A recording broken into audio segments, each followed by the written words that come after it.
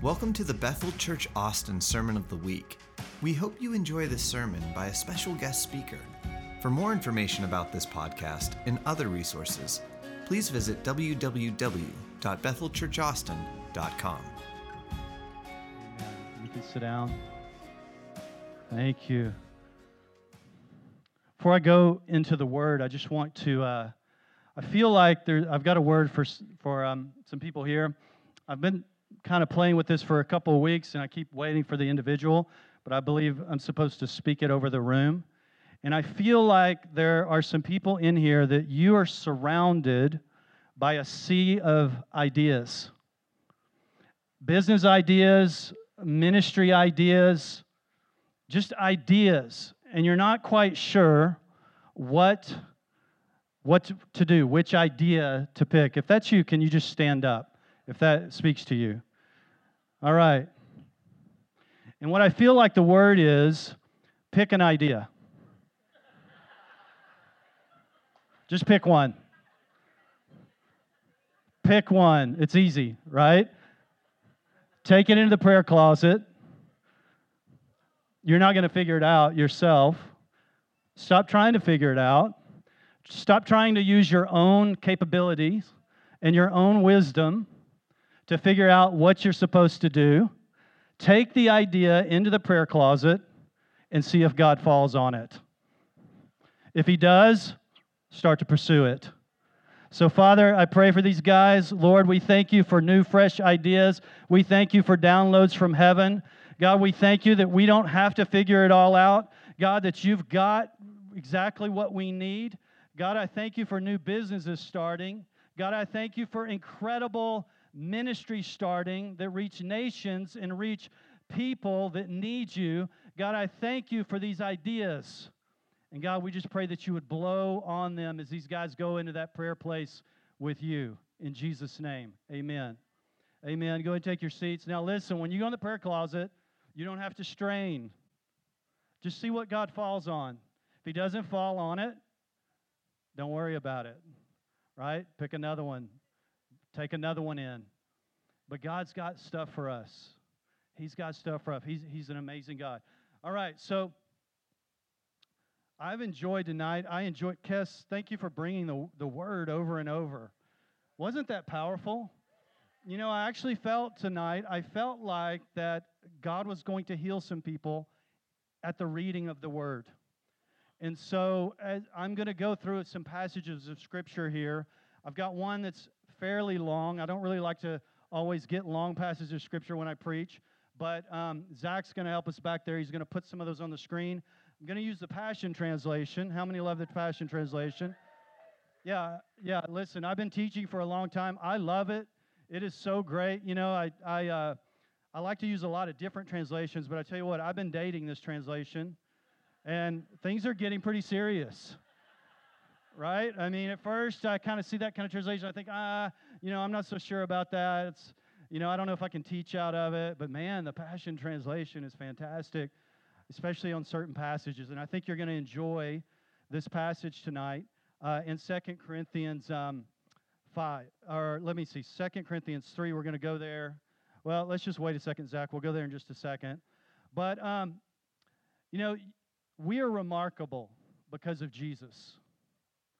The Bible, Joaquin's been bringing this up when he's been preaching, but we are remarkable. We are new creations. Word says that if anyone's in Christ, he's a new creature, that the old has passed away. And I love what Joaquin's been saying. He's been saying, you're not just a better version of yourself, but you're something completely new. And that's so true. We are new creations. And so God has made us something completely new. Who I used to be, I am no more. And in 2 Corinthians 5:17, we see that these new things have come. And God wants to remind us tonight of exactly who we are. If you don't feel remarkable, I want to tell you that you are remarkable, because you have been transferred from the kingdom of darkness into the kingdom of light. And when that happened, everything in you realigned. Your spiritual DNA changed. Your spirit became alive. Jesus, I want you to think about this for a second. Jesus came into you and lives inside of you. That's amazing. Amazing. And we're not just new creations, we're under a new covenant. And this covenant is the most powerful covenant ever made. There's nothing like it. There's no covenant agreement like it that's ever been made. It offers us forgiveness of sin and fellowship with God. Amazing. It's made us heirs and co-heirs with Jesus. I mean, think about that. You're remarkable. You are a co-heir with Jesus. I mean, it's hard for us to see, co-heir with Jesus? Are you kidding me? Yes, co-heirs with Jesus. The most glorious being in all the universe, Jesus, signed the covenant with his own blood at the cross. There is no covenant like the one that he has made with us.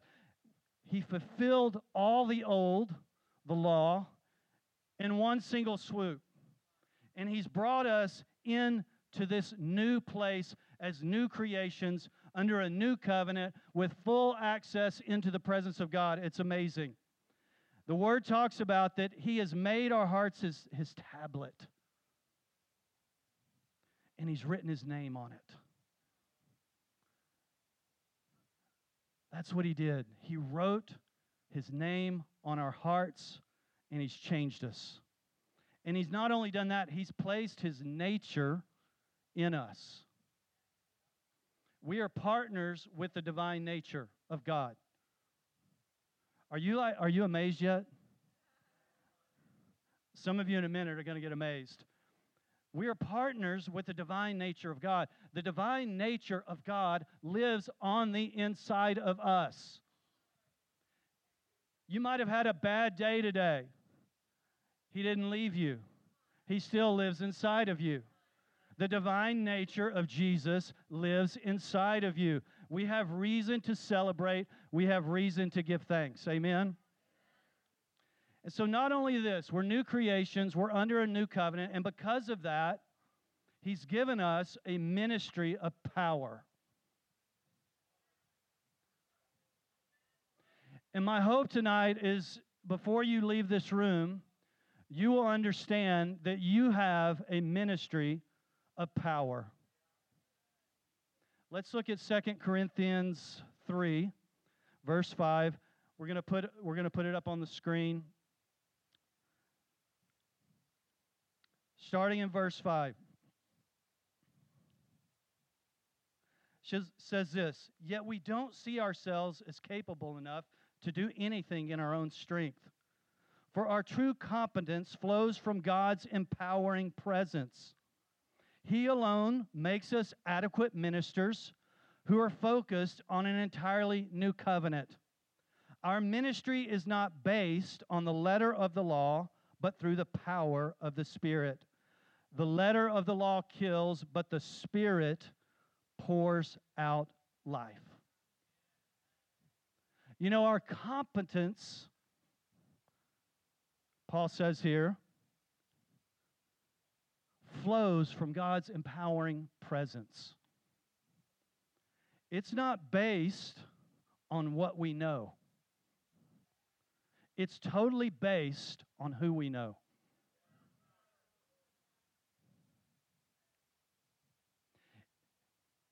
If you don't feel competent, I want to tell you that you are. And it comes from his presence. His empowering presence. You know, the law was not bad. It showed us where we fell short. But the Spirit shows us the unlimited potential that we have as he empowers our lives. And so we're going to look in verse 7. Let's keep going here. Are you with me? All right. Verse 7. "Even the ministry that was characterized by chiseled letters on stone tablets came with a dazzling measure of glory. Though it produced death, the Israelites couldn't bear to gaze on the glowing face of Moses because of the radiant splendor shining from his countenance, a glory destined to fade away. So we see here Paul talking about the old covenant, talking about letters that were chiseled on stone, the law. And he said that it came with a dazzling measure of glory, according to the Passion Translation, but it produced death. And the Israelites here could not even bear when, and this is speaking of Moses when he came down from the mountain and he had been in the presence of God. And even Moses couldn't even come into the fullness of it. In fact, God had to hide him in the cleft of a rock, and God passed by and he was able to see God's back. That's all he could stand. But the residual of that is when he would come down, his face would be glowing with the presence of God. And it's interesting, the Israelites, they could not even handle it. They could not even look at his face because of the shining of that glory. Now let's go on to verse 8. Yet how much more radiant is this new and glorious ministry of the Spirit that shines from us. For if the former ministry of condemnation was ushered in with a measure of glory, how much more does the ministry that imparts righteousness? This is powerful stuff, y'all. I could say nothing and just read this, and you would get a lot. You would get it all, really. Far excelling glory. Verse 10, what once was glorious no longer holds any glory because of the increasingly greater glory that has replaced it. The fading ministry came with a portion of glory, but now we embrace the unfading ministry of a permanent impartation of glory. Could somebody say amen? Listen, how much more radiant is this glory? It's interesting, right? The Israelites could not even look at the face of Moses. The residual of the glory that was fading, they could not even look at it. Yet this word says that this glorious ministry of the Spirit shines from us.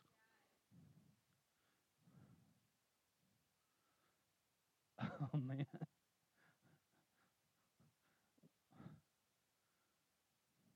They couldn't carry it. Their flesh couldn't handle it.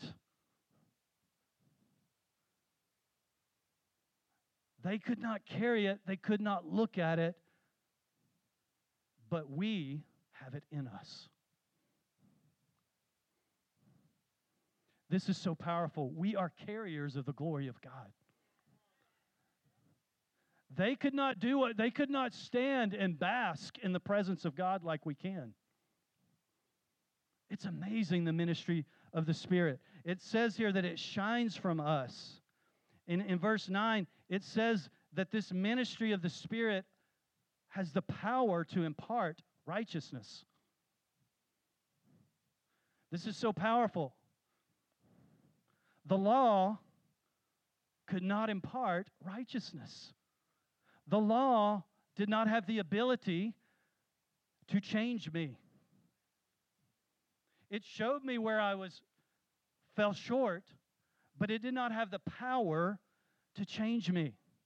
But the Spirit imparts righteousness of God into me. It changes, it reconfigures me into a place where I can then carry the glory of God. What the Israelites could not look at, we can stand in. We can be filled by it. It can flow in us and out of us. We can wake up every morning, when we go to bed at night, in church, we've got the glory of God on us. This is so powerful when you begin to realize this. And it also says here that it's unfading. Oh, man. You're a new creation And you're not powerful enough to change that. All right? Oh, but I messed up last week. You don't understand. You're not powerful enough to change that. You still have an unfading impartation of the righteous glory of God into your life.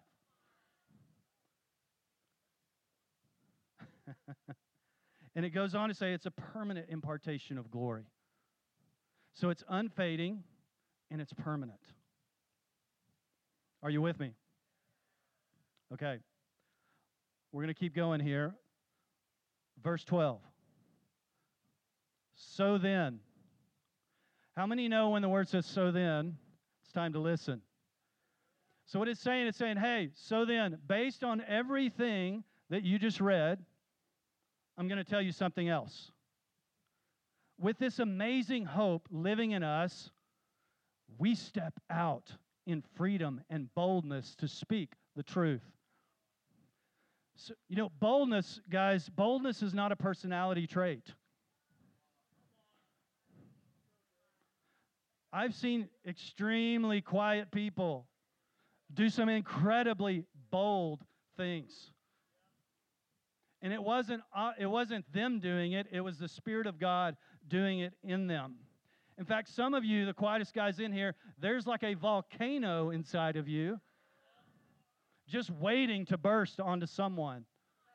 But it's the boldness of the Spirit, and it's based on all of this amazing hope, this amazing confident expectation, living us that we step out in freedom and in boldness. Paul prayed, he asked for boldness because it's not a personality trait, it's something that God imparts. Y'all want to keep going? I like that. Yes, please. Yeah, it's so polite, Eddie said. Such a polite church. All right, let's look at verse 13. It says, "We are not like Moses, who used a veil to hide the glory, to keep the Israelites from staring at him as it faded away. Their minds were closed and hardened, for even to this day the same veil comes over their minds when they hear the words of the former covenant. The veil has not yet been lifted from them, for it is only eliminated when one is joined to the Messiah." So powerful. "So until now, whenever the Old Testament is being read, the same blinding comes over their hearts." But verse 16, here's the hope. "But the moment one turns to the Lord with an open heart, the veil is lifted and they see." Now the Lord I am referring to is the Holy Spirit, and wherever He is Lord, there is freedom. Amen. If you're here tonight and you don't know Jesus, you don't have to leave this place the same way that you came in. You can have a spiritual DNA changed. Your life can be literally transformed and changed forever. You can find yourself in a peace, a life, and a joy that you never knew existed, that you could never get in this world because of Jesus. The moment you turn to the Lord with an open heart, the veil will be lifted off of you. And you'll be able to see who He is and what He's got and walk in freedom. Amen. Let's keep going.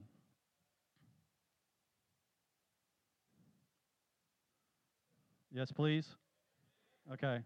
Y'all don't have to be so polite, but...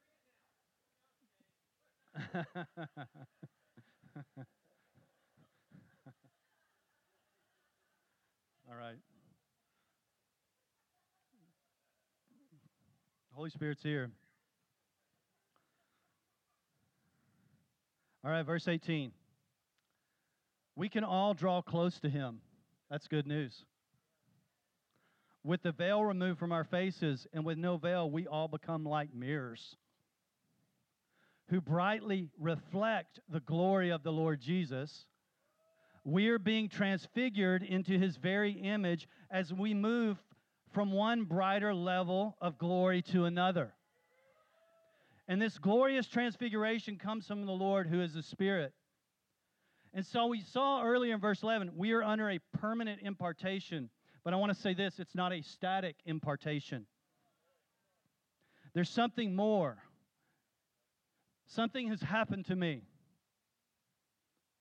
When I encountered the power of the Holy Spirit, when I encountered Jesus, the love of Jesus, something happened in me. Something changed. But it hasn't stopped. It keeps happening to me. When I come and worship with God's people, it happens all over again. Sometimes I'm like, wow, that was so incredible. I wonder if I knew him even before. Because that was amazing, and he's amazing, and he's so much higher and so much more glorious than I've experienced. And so something keeps happening to us. The Word says that we're being transfigured here, and that means we're being made more radiant. More radiant, more like Jesus. So the glory is not just an experience, okay? It's transformative. It's phenomenal to experience the glory of God, but it's more than that. It doesn't discount that it's incredible to encounter the glory, but it's transformative. It changes us, and it continues to change us. And so here it says that we're going from one brighter level of glory to another, or some translations say glory to glory. And let me just say this, the starting place of that is new creation.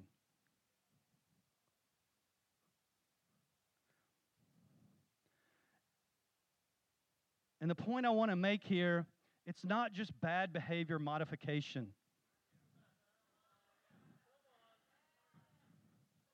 We often think of transformation that we're in. Oh, yeah, I struggle with that. I'm doing that. God will change that. He wants to change that. He does modify us in our behavior.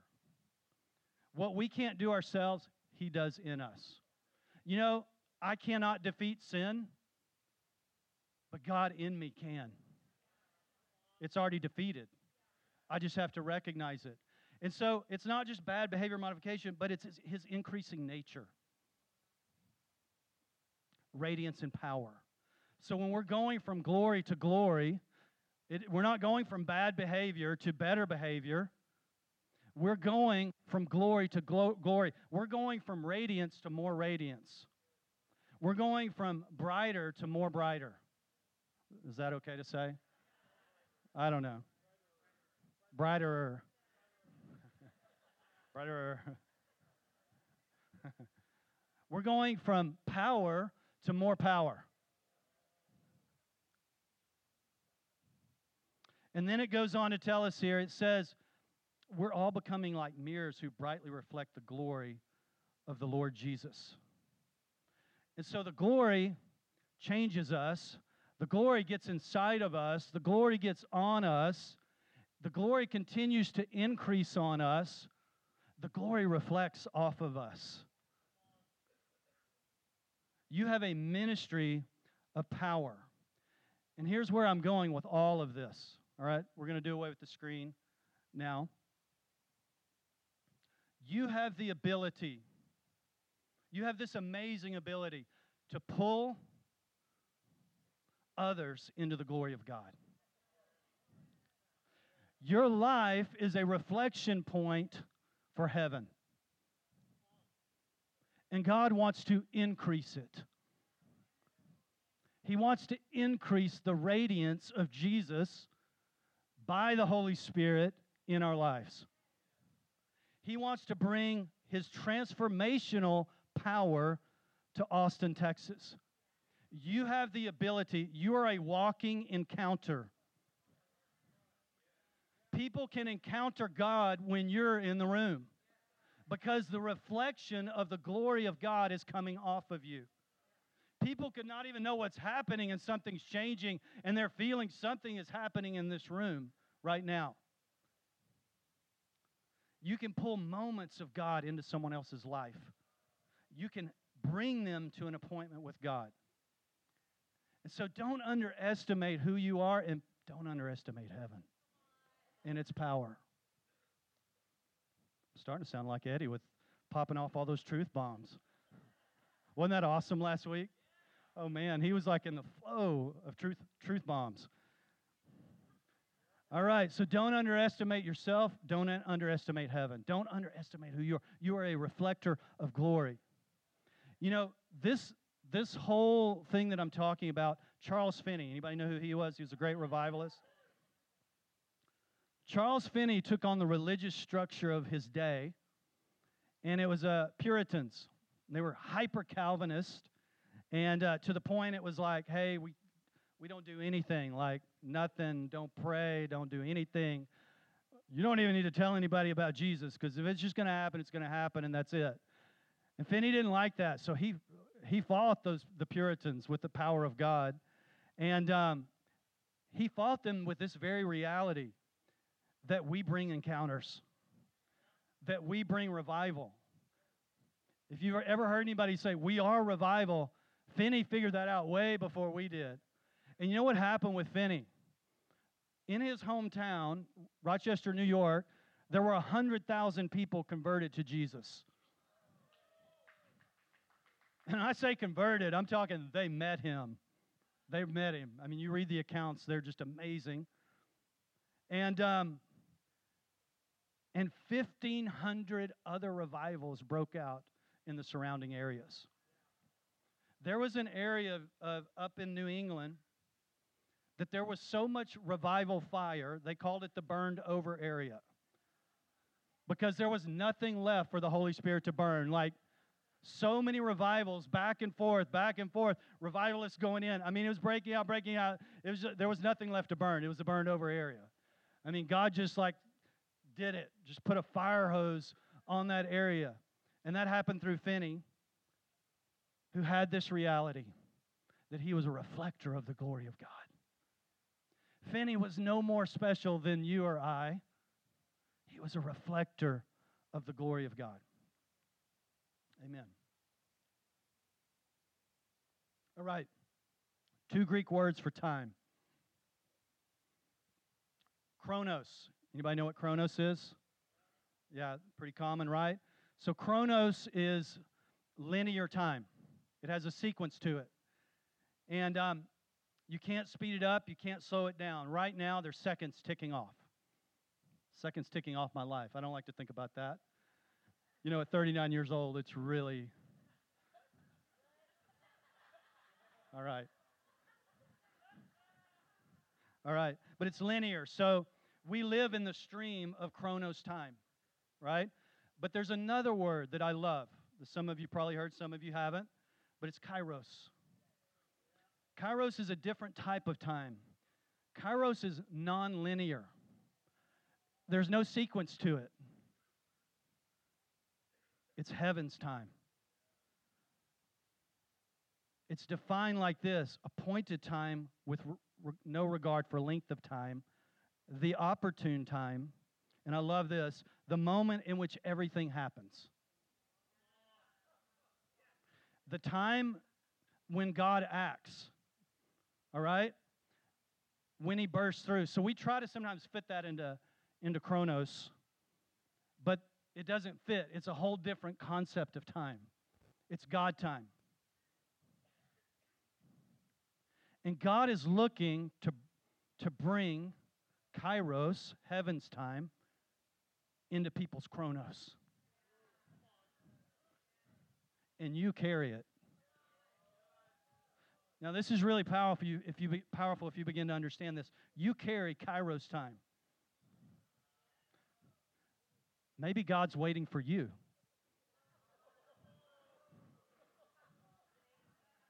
Maybe God's waiting for you. You carry kairos time. Now, I'm not saying God can't act independently of us, but we don't really realize how much we are in partnership. He has extended partnership to us in the earth. I don't think we fully understand it, and it's hard for us to conceptualize. But kairos time is inside of you. You have the ability to bring encounters to people.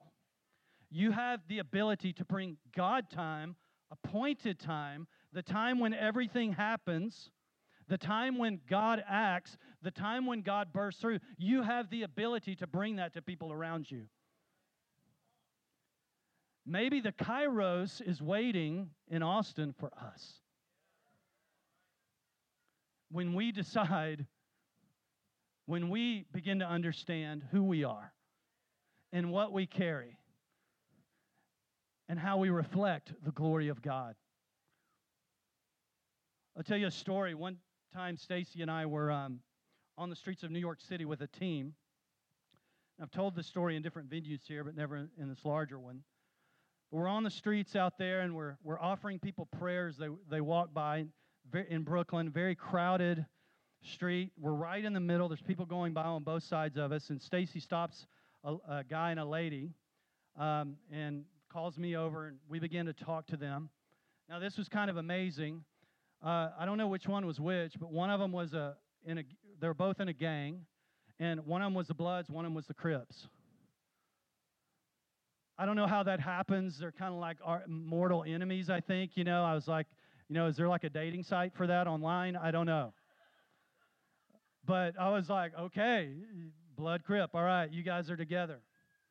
Now, these guys were in a tremendous amount of pain. They were drinking pretty heavily, talking like the flask in the back pocket, and you could tell they were trying to hide their pain. The lady, she didn't want to stop. The guy did stop, just pain. I'm talking heavy pain, if you can imagine. His knuckles were cuts all over it. You could tell where he had been in fights like recently. He was not a guy that I would just like want to meet, without Jesus, the power of Jesus, honestly. I mean, he was a rough dude. And we began to just share the love of God with him right there in the middle of that sidewalk with both of them. And as we began to talk, tears began to flow.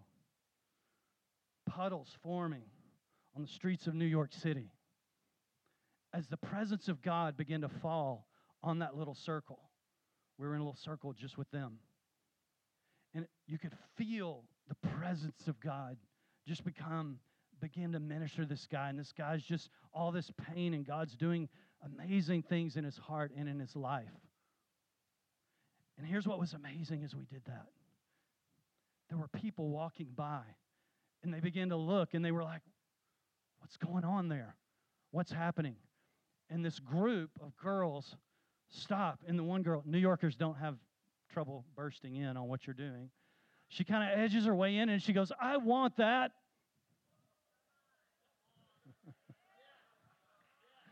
Come on, guys. This is on the streets of New York City. The power of God, the presence of God, the glory of God. People passing by, they don't know what it is, but they want it. And so we got they're praying too. The Kairos, the appointed time, right there on the streets of New York City. This happened about a year ago. Stacy and I experienced a similar thing with a guy that he was an exterminator at our house, spraying for bugs, right? And Stacy begins to talk to him. She calls me down. I was upstairs. He had cancer, and he begins to share with us. He's maybe in his early 20s. He begins to share with us and about cancer and just all that he'd gone through, and he didn't know Jesus. And this guy, we're like, okay, can we pray for you? He goes, yeah, but don't touch me. I don't know why, but we're like, hey, we don't need to touch you. So we just stand there. We just say a quick prayer. Before the prayer's over, he's just weeping. He's just crying. Love of God's all over him. I mean, just weeping. He's going, I don't know what's happening. I don't understand this. I've never felt anything like this in my life. What is this? I don't know what's going on. I've never felt this love like this in my entire life. Holy Spirit's amazing. We're sharing Jesus with him.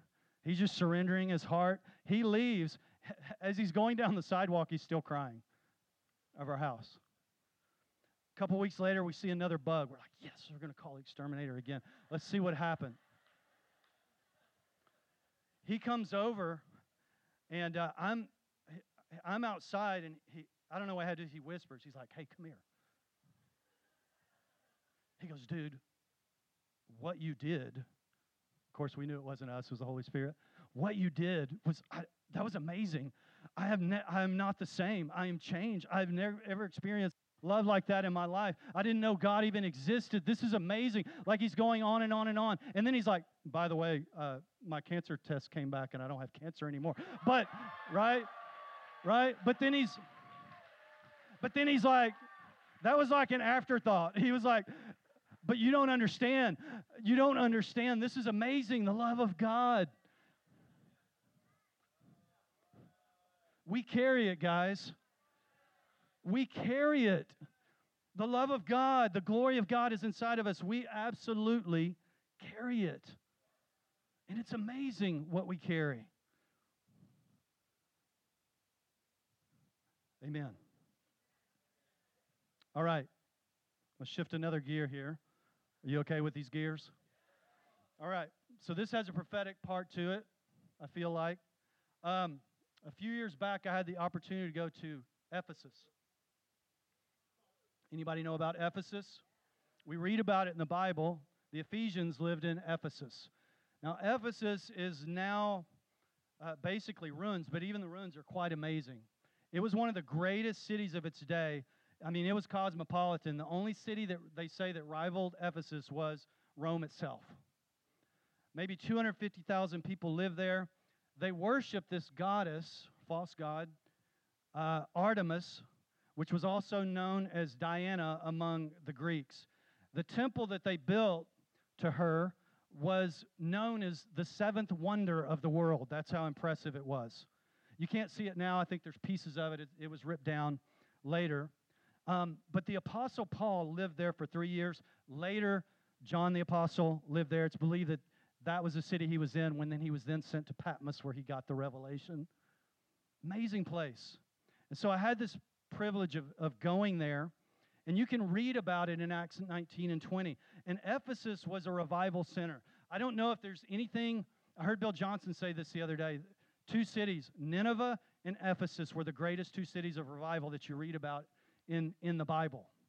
And so Ephesus was this amazing thing. The little that we can see about it was just amazing. So when Paul first went to Ephesus, the first thing that happened, he met these guys, and they were known as followers of the way. I guess they were a bunch of young adults. I don't know, right? So they had cool names back then, apparently, as well. We have the well, they had the way. All right.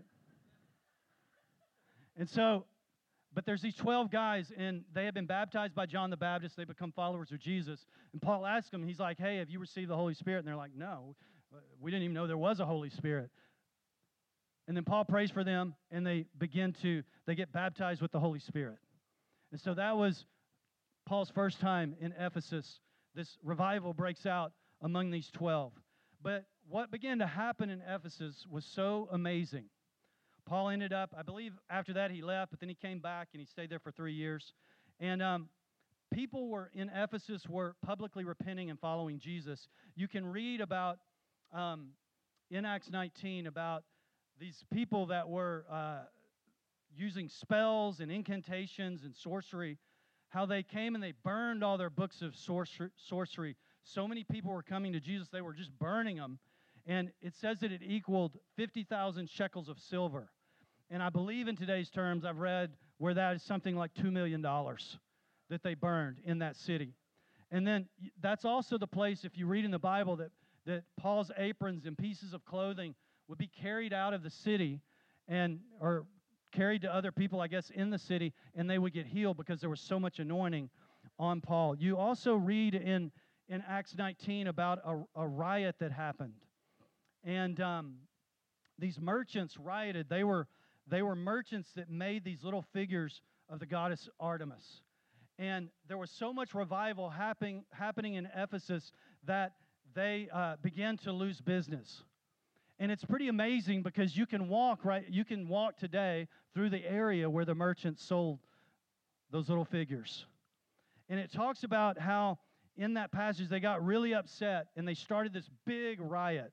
And so 2 of Paul's friends, his traveling companion guys, were two other revivalists were pulled into this big amphitheater that seated 25,000 people. It's amazing. That amphitheater is still there today. I went to that amphitheater and I pulled out, what did I do? I pulled out Acts 19. I'm like, this is pretty amazing. And it says that in that amphitheater, the people were so angry and so upset. Some didn't know what was happening. Others were angry, but they shouted, great is Artemis of the Ephesians for 2 hours straight. And Paul is outside of this big amphitheater, and his friends are inside, and this riot's going crazy. They're wanting to kill these guys. But here's what's amazing. Paul wanted to get inside. Paul was a walking encounter, man. He's like, yes, 25,000 people, put me in. Well, but his friends were like, hey, they're going to kill you, and they had to restrain him from going in. That dude was intense. He wanted to go preach the gospel. Anyway, the riot ends up being broken up. Some of the council people began to kind of reason with the mob and kind of basically talked him out of it. And so you read about this amazing account that still the ruins are there today where this happened. And it's an amazing city. I mean, like when you walk through there, you can tell this city was really, really a grand city. The other thing that happened in Ephesus was all of Asia was touched with the gospel. The whole of Asia, as teams went out. You get the sense that Paul was staying there, but these teams went out of Ephesus, and they carried Kairos all over Asia. All over the whole of Asia, there were churches being planted and the gospel spreading. And when I was there, and just the other day, God told me, He said, Shane, pay attention to Ephesus, prophetically. Pay attention to Ephesus. I believe this is a word for us. Pay attention to Ephesus.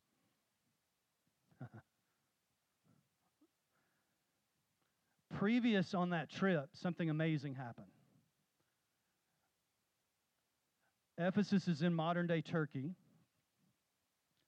And I was with a small team, and this guy comes up to us. There's only maybe 5,000 Christians in a country of 100 million people. And this guy comes up to us, and he wants to know about Jesus. His English is pretty broken. And I was thinking, okay, I don't really have a lot of time to try to explain everything to this guy. So I did the best evangelistic thing that I've ever done in my life.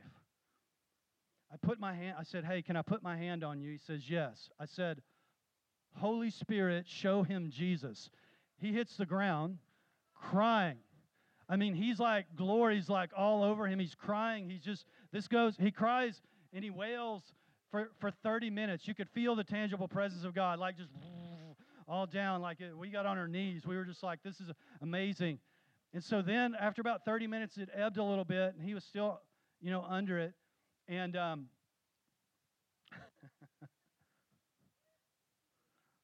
I say he was Muslim, by the way? Okay. And he's encountering Jesus right there. And so he gets up and he kind of staggers over to a chair. And so I walk over. I said, hey, man, what just happened? He goes, oh, my gosh, I saw Jesus. I saw him. It's the most beautiful thing I've ever seen in my life. This is amazing. I can't believe it. Jesus is amazing. Words I could have never described. This guy was seeing. And I said, would you like to follow him? Yes, I would like to follow him. Just tell him. Jesus, I want to follow you. Bam. He's in the kingdom, right? I mean, I didn't try to reason or argue, I'm not even that good. I'm not that good at that. I forget what my name is when I do that. Right? And so, amazing. 2 days later, 3 days, 4 days, whatever, I'm in Ephesus.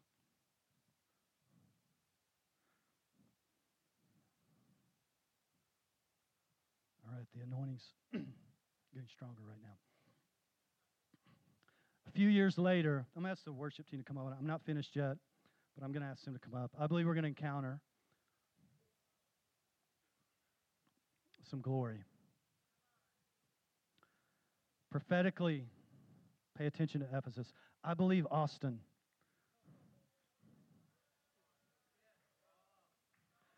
is like in Ephesus.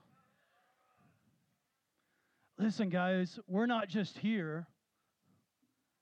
God wants Austin, Texas to be a revival center. The word in Acts 19 talks about how God's word was increasing in power.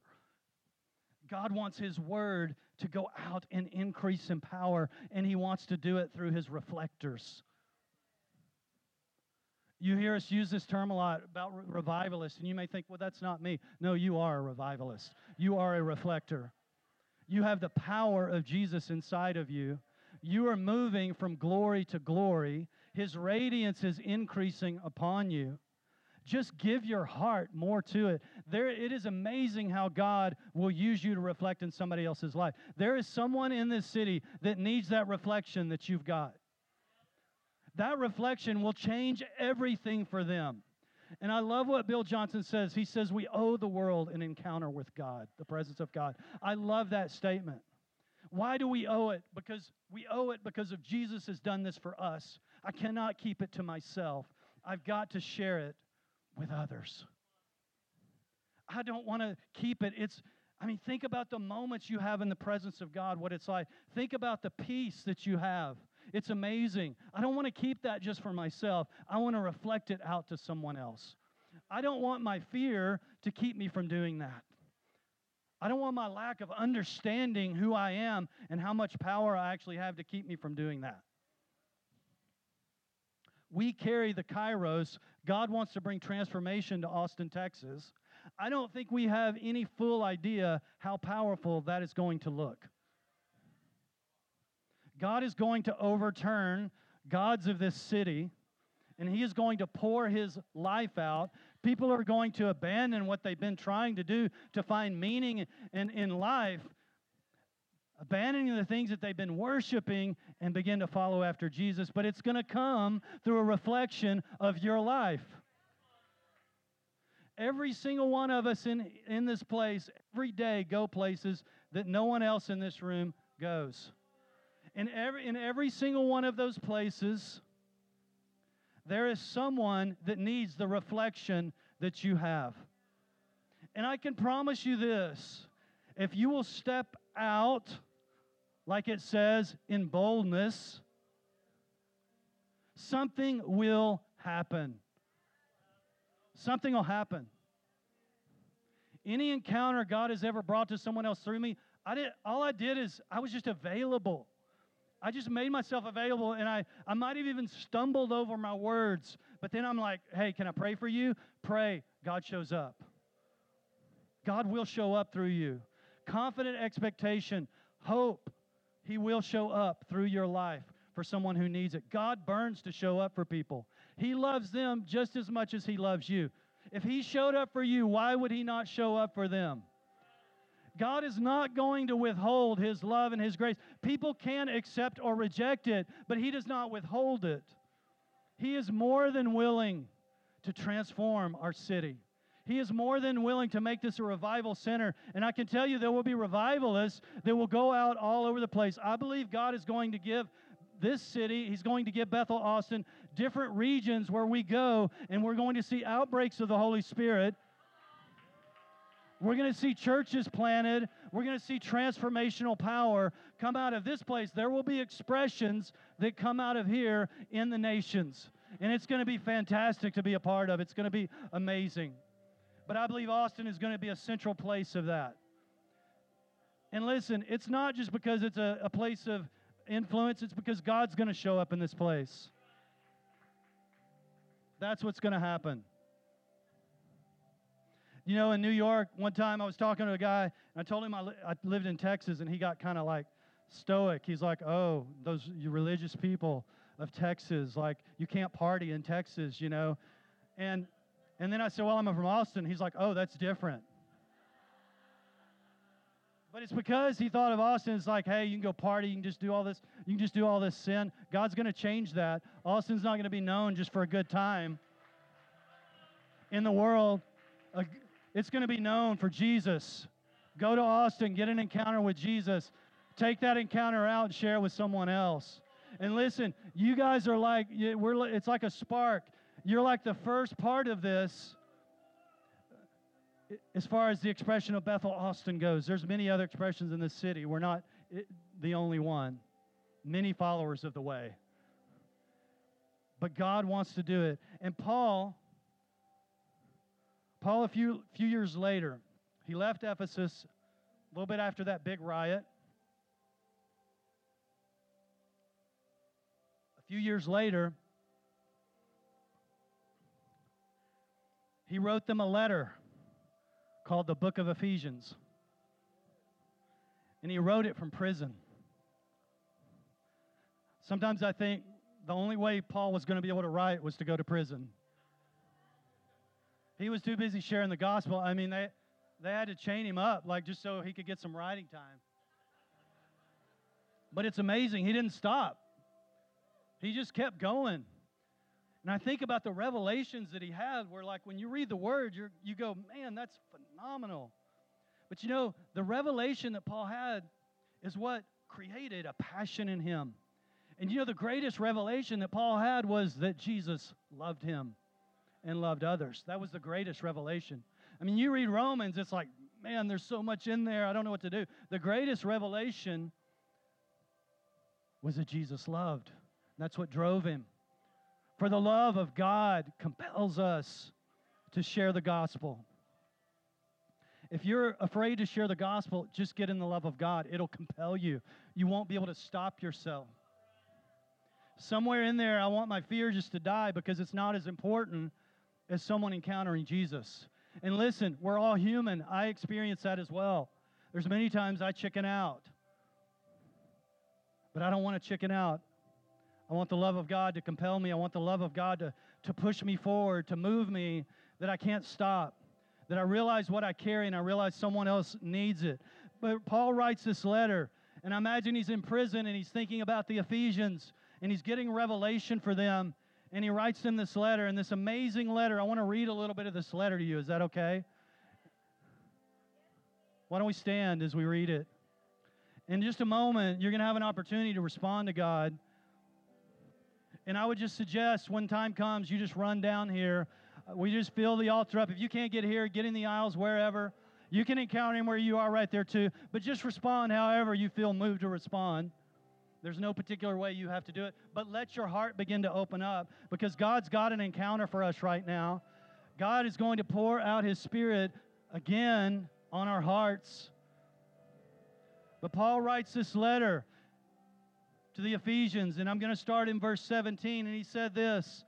He said, I pray that the Father of glory, the God of our Lord Jesus Christ, would impart to you the riches of the Spirit of wisdom and the Spirit of revelation to know Him through your deepening intimacy with Him.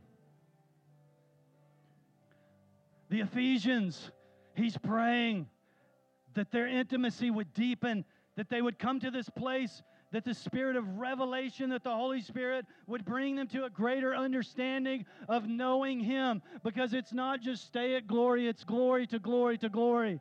He's writing to a city of revival. And he's saying, listen, I pray that your intimacy deepens, and I want to say that over you. Let your hunger explode for Him. Let your hunger, not just in a service, but every day, let it explode for Him. Let the revelation of the Spirit of God come over you and get intimate with Him. Let the love of God explode over your life. Let it burst out into your home. Verse 18, he says this, I pray that the light of God will illuminate the eyes of your imagination, flooding you with light until you experience the full revelation of the hope of His calling. That is the wealth of God's glorious inheritances that He finds in us, His holy ones. That God would illuminate the eyes of your imagination. This is what I pray begins to happen, if it's not already happening to you right now. That the eyes of your heart would be illuminated with light, that you would experience not just the revelation, but it says the full revelation of the hope of His calling. Listen, guys, we are called. We individually and we as a church, we are called to be lights in this world. We are called to be walking encounters. We are called to carry the gospel, the good news, the power of God, that God loves people, to bring people to that place of salvation. We are called to do that, and we're called to do it right here in Austin, Texas. That you would know the hope, the confident expectation of the calling that is on you. You may say, I don't feel very powerful. Get in His presence. You're going to understand His power. Then it goes on in verse 19.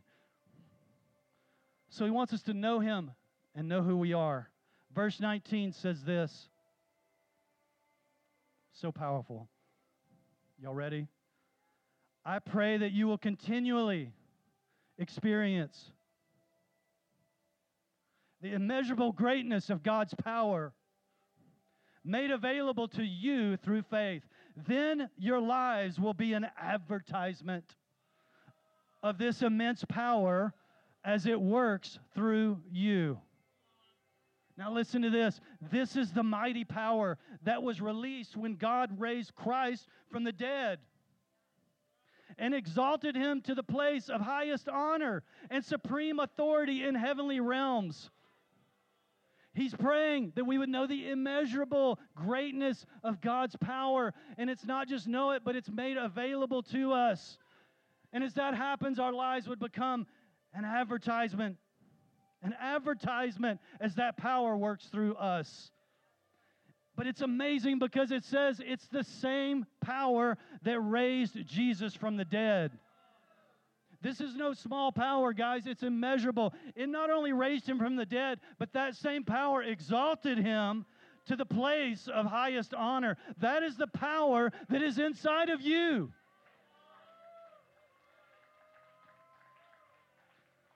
And I'm just going to finish this passage because it's so awesome. It says, and now He is exalted as first above every ruler, authority, government, and realm of power in existence. He is gloriously enthroned over every name that is ever praised, not only in this age, but in the age that is coming. And He alone is the leader and the source of everything needed in the church. God has put everything beneath the authority of Jesus Christ. Oh, man. And has given Him the highest rank above all others. And now, we, His church, are His body on the earth, and that which fills Him, who is also being filled by it. We are reflectors.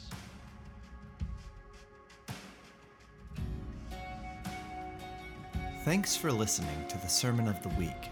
For more information about this podcast and other resources, please visit www.bethelchurchaustin.com.